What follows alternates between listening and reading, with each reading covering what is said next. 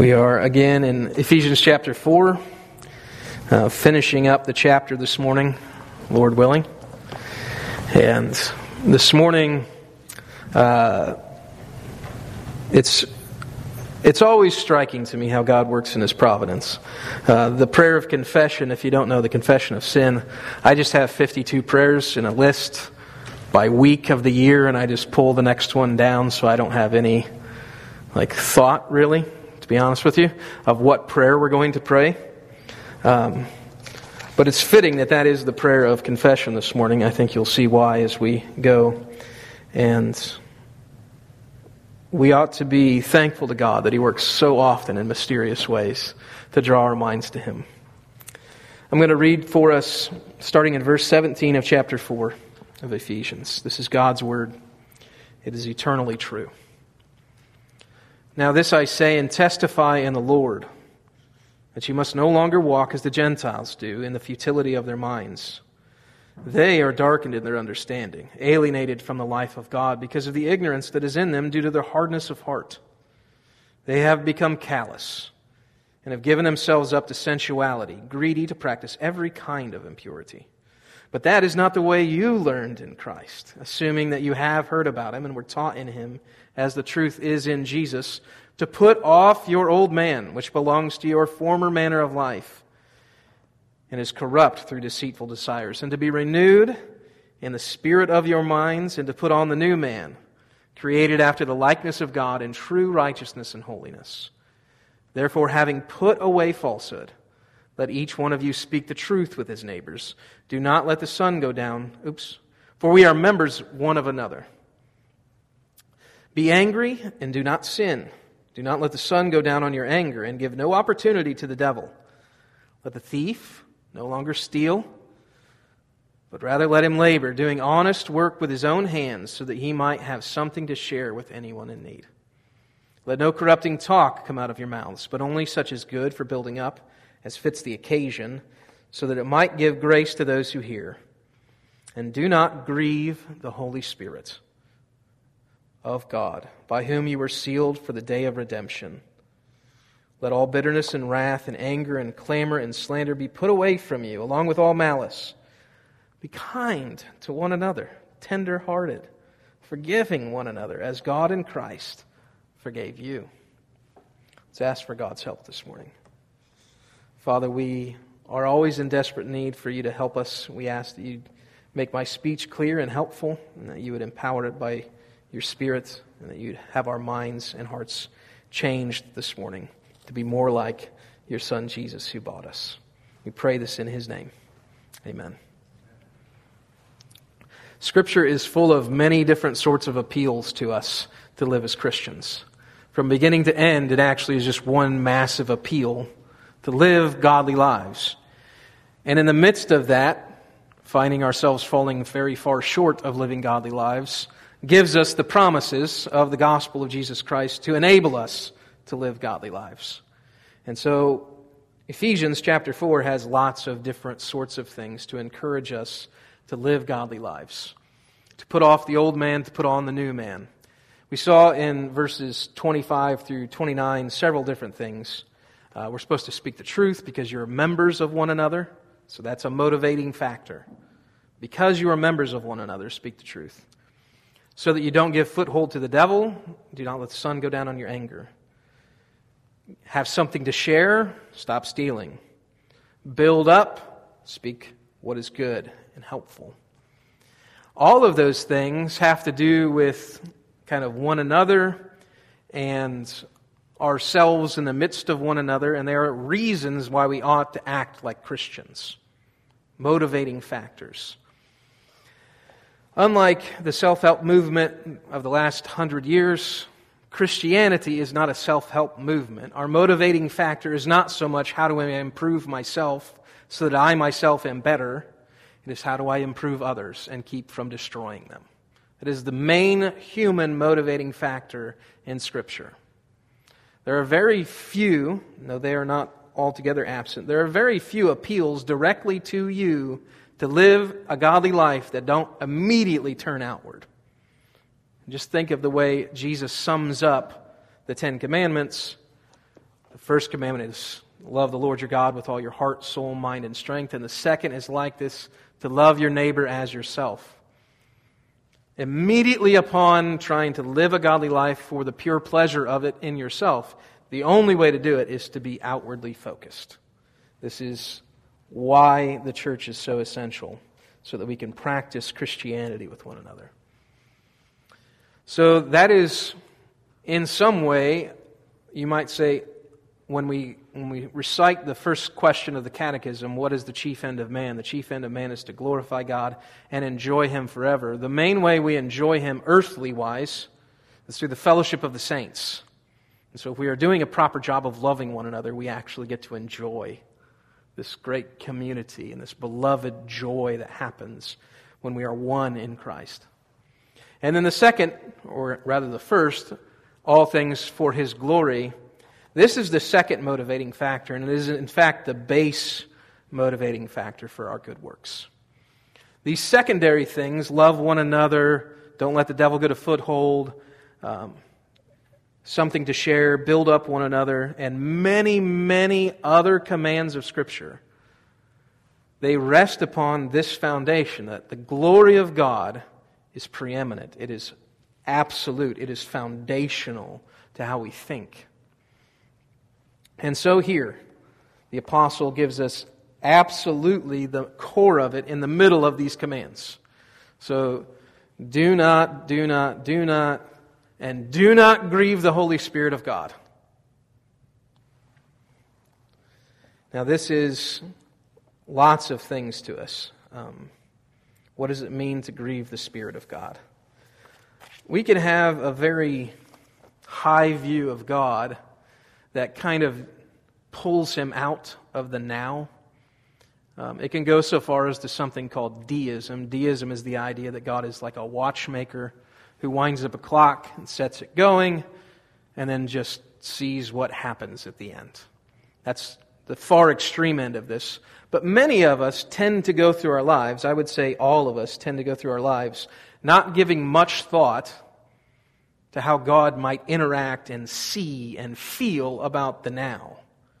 We live in a way that denies that the Spirit could be grieved at what we do. And we can see this in a small way. Think about yourself and the way that you act, and sometimes these sorts of phrases will pop out of your mouth. My dad wouldn't like me saying that. My mom would like me doing that. Right? We say these sorts of phrases all the time because we remember our parents and the things that they liked us to do, wanted us to do, achieve in life. And so we're constantly, whether we are consciously thinking about it or subconsciously thinking about it, we're thinking about our parents and whether or not they would approve of what we're doing.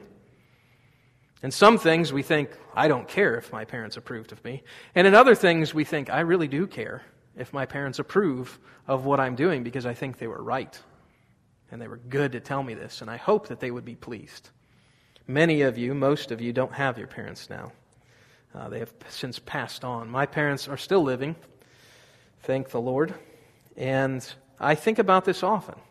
My wife and I, one of the main things that happens in the evenings once the kids have went to bed is a discussion of what we should do in our parenting and in our lives.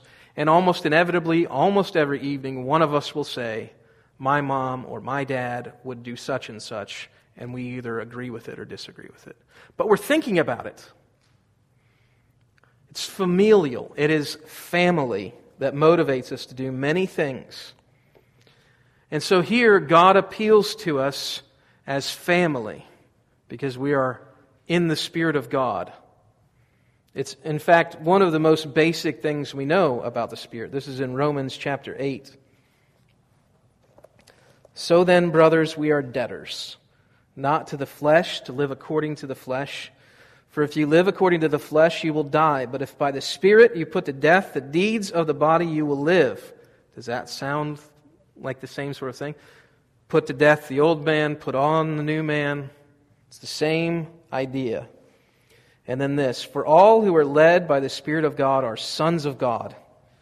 For you did not receive the spirit of slavery to fall back into fear, but you have received the Spirit of adoption as sons, by whom we cry, Abba, Father. Sometimes people use a familial appeal, a family appeal, a fatherly or motherly appeal in a manipulative way, right? You have probably experienced this from your own parents or seen it in friends of yours. The mom or the dad will try to get the child to do something by manipulating their love for them. If you really loved me, you would do this. If you really cared about me, you would do this. And we can think, because we've seen it done badly, that it's a bad appeal in general. But appealing to your child to do something to please you is extremely good.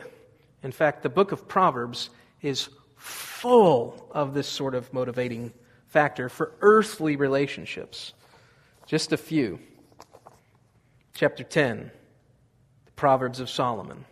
A wise son makes a glad father, but a foolish son is a sorrow to his mother. What is Solomon doing there? He's pointing out that if you're a fool, it will grieve your mother. And you ought to think about that before you act like a fool. And it's right for you to act like that. It's right for you to think about whether or not what you do will affect your mother and your father. It's a good thing. He who gathers in summer is a prudent son, but he who sleeps in harvest is a son who brings shame. It's fine. In fact, it is good to appeal to the family dynamic, the family relationship, as a motivating factor in making decisions. This morning in Sunday school, I pointed this out to the children as we were talking about how to find the will of God in your life. And I said, one thing you need to think about is how your decision will affect your family. It's true. We ought to think about it. We ought to think about it earthly, and more than that, because we often do not. We ought to think about it in regards to our Father who is in heaven by virtue of the Spirit who has made us His children. Do we think about God that way? Do we often consider what we're doing in terms of, will this grieve or bring shame or bring sorrow to my Father who is in heaven by virtue of the Spirit? And I would argue most of the time that thought is so far from us that it sounds weird that I'm even saying it this morning. We do not consider minute by minute how our actions will affect the Spirit of God and whether or not He will be grieved. There was a movement when I was in middle school and high school. It's probably still around. It's called What Would Jesus Do? It was abused and misused a lot in the 90s and early 2000s. But that question is a legitimate question. Why is it legitimate? Because this is the way Jesus thought all the time. I only do the things that please my Father. He said it all the time. Whatever you see me doing is only what my Father has told me to do. All the time. The family dynamic of obedience to God is absolutely essential to our obedience as Christians. And if we stop at just thinking about how our actions will affect each other, we fall short of the Christian ideal of obedience. Lots of people can act in ways that benefit other people and feel very good about themselves. In fact, that is the majority of people who do good things. They feel very good because they've benefited someone else. They started a charity. They run a homeless shelter. Yesterday I was reading about Seattle and the homeless problem they have, and they have tent cities out there. And so now the city is going to provide pods. They're like semi-permanent dwelling places. They're basically building homeless shelters in the city. And they feel very good about this, but they have not given any thought, by reading the article and understanding what these people are thinking, they have not given any thought of what any of this does in light of what God thinks. They have not considered God at all in their actions, whether or not it would please God or grieve God.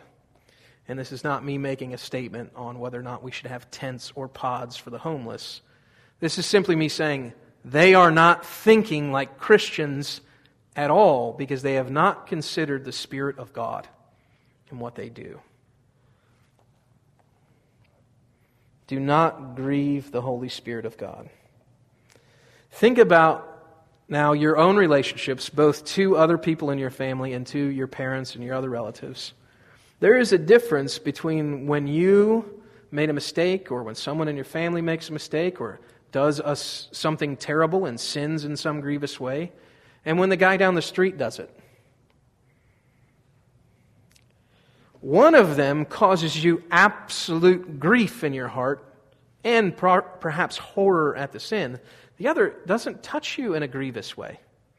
You can read or watch about many different people doing many bad things, and you are not grieved in the same way it would be if it was your brother or your son or your mother. But the minute it's your family, it's a different emotion than just knowing something evil happened. It's grief that this person could do such a thing that you know and you love. Our Father is grieved when we do these things. Any of these things that Paul here lists for us, right? Speaking falsely, being angry and sinning, thieving, corrupting talk, and then afterwards, bitter, wrath, anger, clamor, slander, malice. They grieve our Father. They grieve the Spirit. It should matter to us.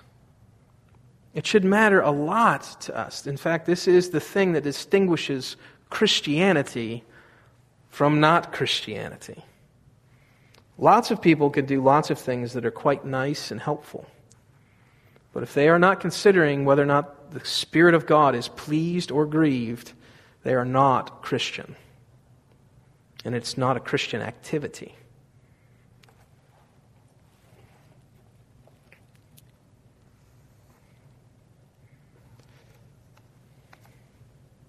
There's also this appeal that is made here. Do not grieve the Holy Spirit of God, by whom you were sealed for the day of redemption.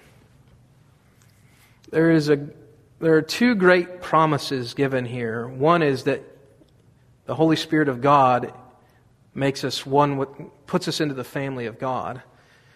And He does it in such a way that it's sealed. This is important for us to think about when we sin. It's really important that we do not attempt to make it seem as though we have never grieved the Spirit of God. It's very important for us not to do that. It's very tempting to think, well, I have never grieved the Spirit. Or perhaps I have not grieved the Spirit this week or this morning. If you have not thought about the Spirit in your actions, you have likely grieved Him. Because He ought to be prime, of first importance.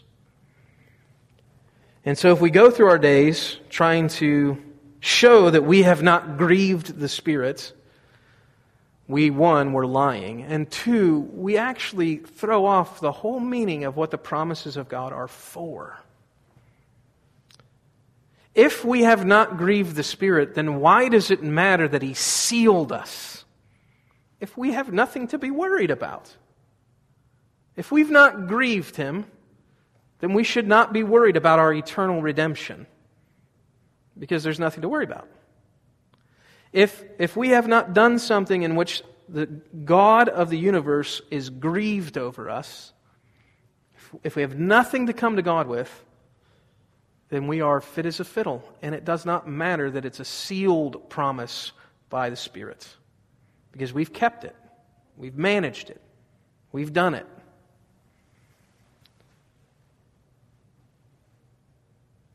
It's important that the Spirit sealed us for the day of redemption. Because none of us has lived a life free of grieving the Spirit. We should not work hard to prove that we don't grieve the Spirit.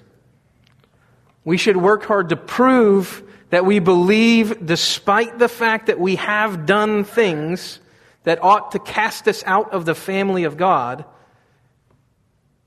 that He sealed us, and it can't be done. That's the hope of the gospel.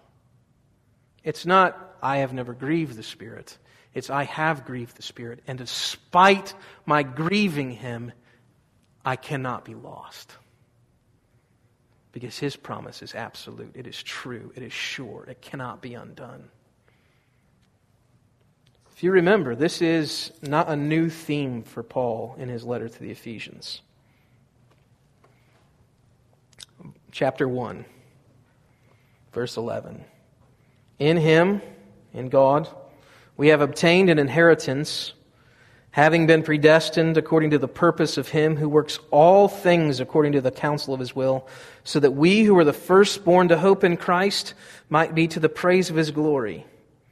In Him you also, when you heard the word of truth, the gospel of your salvation, and believed in Him, were sealed with the promised Holy Spirit, who is the earnest money, the guarantee of our inheritance until we acquire possession of it, to the praise of His glory. That only matters if we actually sin. If the Christian is saved and never sins again, the promise of the seal of the Spirit is a meaningless promise. It has no worth, no value. But it is valuable. It is eternally valuable. It is actually the only thing of value for the Christian in the moment when he sins. He is the way by which we cry, Abba, Father, and He is the one who keeps us from being cast eternally from the Father. And it's because of Him that we do not perish eternally. Not because you have kept the law, but because He is absolute in His salvation. He will not be undercut and underdone. Think about it this way. Most of us have bought and sold houses at least once in our life.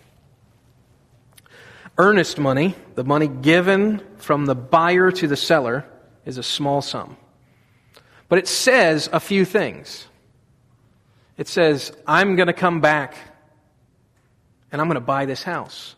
But did you know there's an extra part of the contract that we don't think about if we're honest people very often? It's that the contracts that are written today for real estate say, as long as it's in the same condition in which I put the earnest money down. If you are selling your house and you go through with an axe and you chop holes in the wall and you rip all the copper wire out and you break the floors out and you take the toilet and you remove the plumbing, the guy who put the earnest money down gets his money back. He gets to say to the bank and the realtor, hey, this contract says same condition. They destroyed the house. I'm not buying a destroyed house. I agreed to pay this much money for an intact house in this condition. It's no longer in that condition. Think about the difference now between the earnest money that we give for a house and how if we destroy it, it's no longer saleable in our own Christian lives. We do sin, and by sinning, we do those sorts of things. We do take an axe to the wall. We do not deliver ourselves in the same condition that we were bought in. And the only improvement on the house is by God Himself. Now think about that. You have a house that is you. The Spirit comes and He says, I'm going to purchase you for all eternity. And you're in whatever condition you're in. Every improvement that you have made from that point on as a Christian is because God has done it in you. He has improved the house. It's not because you put more money into the house. It's because He Himself poured Himself into building you into something better. And at the same time, you going behind, and He has put in a new bathroom, and it looks beautiful. And you come in with a chisel, and you chip all the stuff off the wall, right? So my house has tiles that have been painted in the bathroom, and I have 6 children. Now, painted tile, if you don't know, does not do very well, even in the best circumstances, because tile is very slick and it's hard to paint. It's easy to peel off.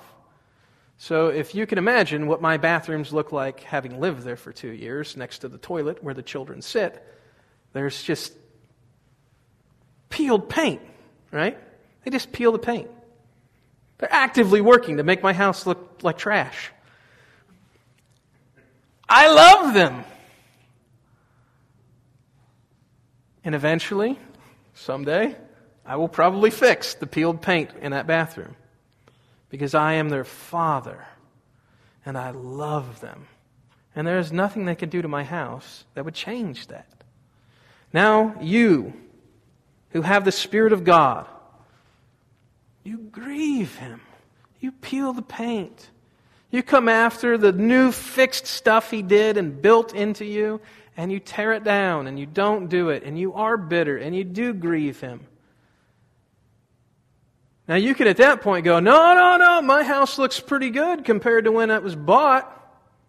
Look at all the stuff that's happened to this house. Look at how much better I am. And you can point to that as though that's your assurance that God's going to keep buying you, going to make it to the end. You can go, hey, when He bought me, I was a fixer-upper. Now I'm a 3-bed, 2-bath, nice-looking house on the corner, got a nice yard and a fence. I'm worth buying now, even if I did break the fence a little bit. You can look at your life like that. But that is not the Christian way to look at your life. The Christian way to look at your life is, I broke the fence and grieved my Father, and He still keeps me. And He has promised to keep me no matter how many times I grieve Him. Therefore, let all bitterness and wrath and anger and clamor and slander be put away from you, along with all malice. Be kind to one another, tenderhearted, forgiving one another, as God in Christ forgave you. Our motivating factor at the base level for Christian love is knowing that we were bought and sealed by the Spirit of God, and nothing we do can undermine it or undercut it or break it until the last day. Now, let's talk then, just briefly, about how often you should think about whether or not you grieve the Spirit. I've mentioned it many times, that we don't think about it often. This should be paramount, the first thing we think. And it's very difficult to do that. When we have been bitter, when we have acted with malice, when we have anger, when we have spoken falsely, we have many things that we think of first, and most of them are us. Me. My reputation, my thoughts, whether or not I will be perceived or forgiven, or how I can work through this. And then if we can work past being self-righteous and be a little bit humble, then we begin to think of how our sin has affected everybody else and how we might rectify a few relationships. And then if we finally get through that, then perhaps we will think about God and His glory. It ought to be completely reversed. This is, in fact, the story of Scripture when David in his sin is confronted. And David has destroyed his own life, the life of a woman, had a man put to death and erased him from the history books, who now has no heir, and has involved his captain of the guard in the murder. And Nathan comes and says, "You are the man." He writes, "Have mercy on me, O God, according to your steadfast love, according to your abundant mercy. Blot out my transgressions. Wash me thoroughly from my iniquity and cleanse me from my sin. For I know my transgressions, and my sin is ever before me. Against you, you only have I sinned and done what is evil in your sight, so that you may be justified in your words and blameless in your judgment. Behold, I was brought forth in iniquity, and in my sin did my mother conceive me. And behold, you delight in truth in the inward being, and you teach me wisdom in the secret heart. Purge me with hyssop, and I shall be clean. Wash me, and I shall be whiter than snow. Let me hear joy and gladness. Let the bones that you have broken rejoice. Hide your face from my sins, and blot out all my iniquities. Create in me a clean heart, O God, and renew a right spirit within me. Cast me not away from your presence, and take not your Holy Spirit from me. David, when he was rightfully convicted of his sins, thought first about the offense he had given to the holy God of Israel and the dire circumstance he was in, that if God did not preserve him in mercy, his spirit would be removed and he would die in iniquity. We can put the promises of God on such a pedestal, such a prominent place, that we actually make grace worth nothing. Because when we sin, we immediately go, oh, don't worry, God is gracious. He has sealed me for the day of redemption. It's not that big of a deal. That's not biblical, and it's not Christian. Our sins should be grievous to us because we have grieved the Spirit of God. And they should be like that all the time. We should always be considering how unbelievable it is that even despite our worst and best efforts to undo it, God is still merciful to us. It should be on us, in us, thinking, don't take your Spirit from me. Don't take your Spirit from me. Don't leave me. If you look through the Psalms and much of the Old Testament, there are refrains that just repeat and repeat and repeat. Help me. Do not leave me. Be with me. Why is that such a repetitive thing in the Bible? Because the people who are Christians, who are believers, were desperate that God would not abandon them despite what they had done. It's not that they didn't believe in the promise of God. It's that they knew their sins were horrific and ought to be enough to cast them away. And they are enough to cast us away. And it's only when we're at that point where we are with David saying, cast me not away from your presence and restore your Spirit to me. That is where the greatest change of heart occurs. It's where the church is at its most vulnerable and most powerful. Acknowledging sin, trusting in grace. We will not be united as a church locally, broadly, if we are dishonest about how we grieve the Spirit. There is no hope for unity in the Spirit if we don't need the Spirit. And we do need the Spirit. To sum up, we were purchased by God in His Son, Jesus Christ, in order that we might live like Him, holy lives, pleasing to God. We were supposed to live as though God is our Savior, right? Verse 24, put on the new man, created after the likeness of God in true righteousness and holiness.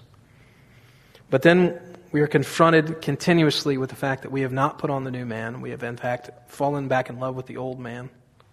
We like his ways. This should put us in desperate, humble reliance on the Spirit of God.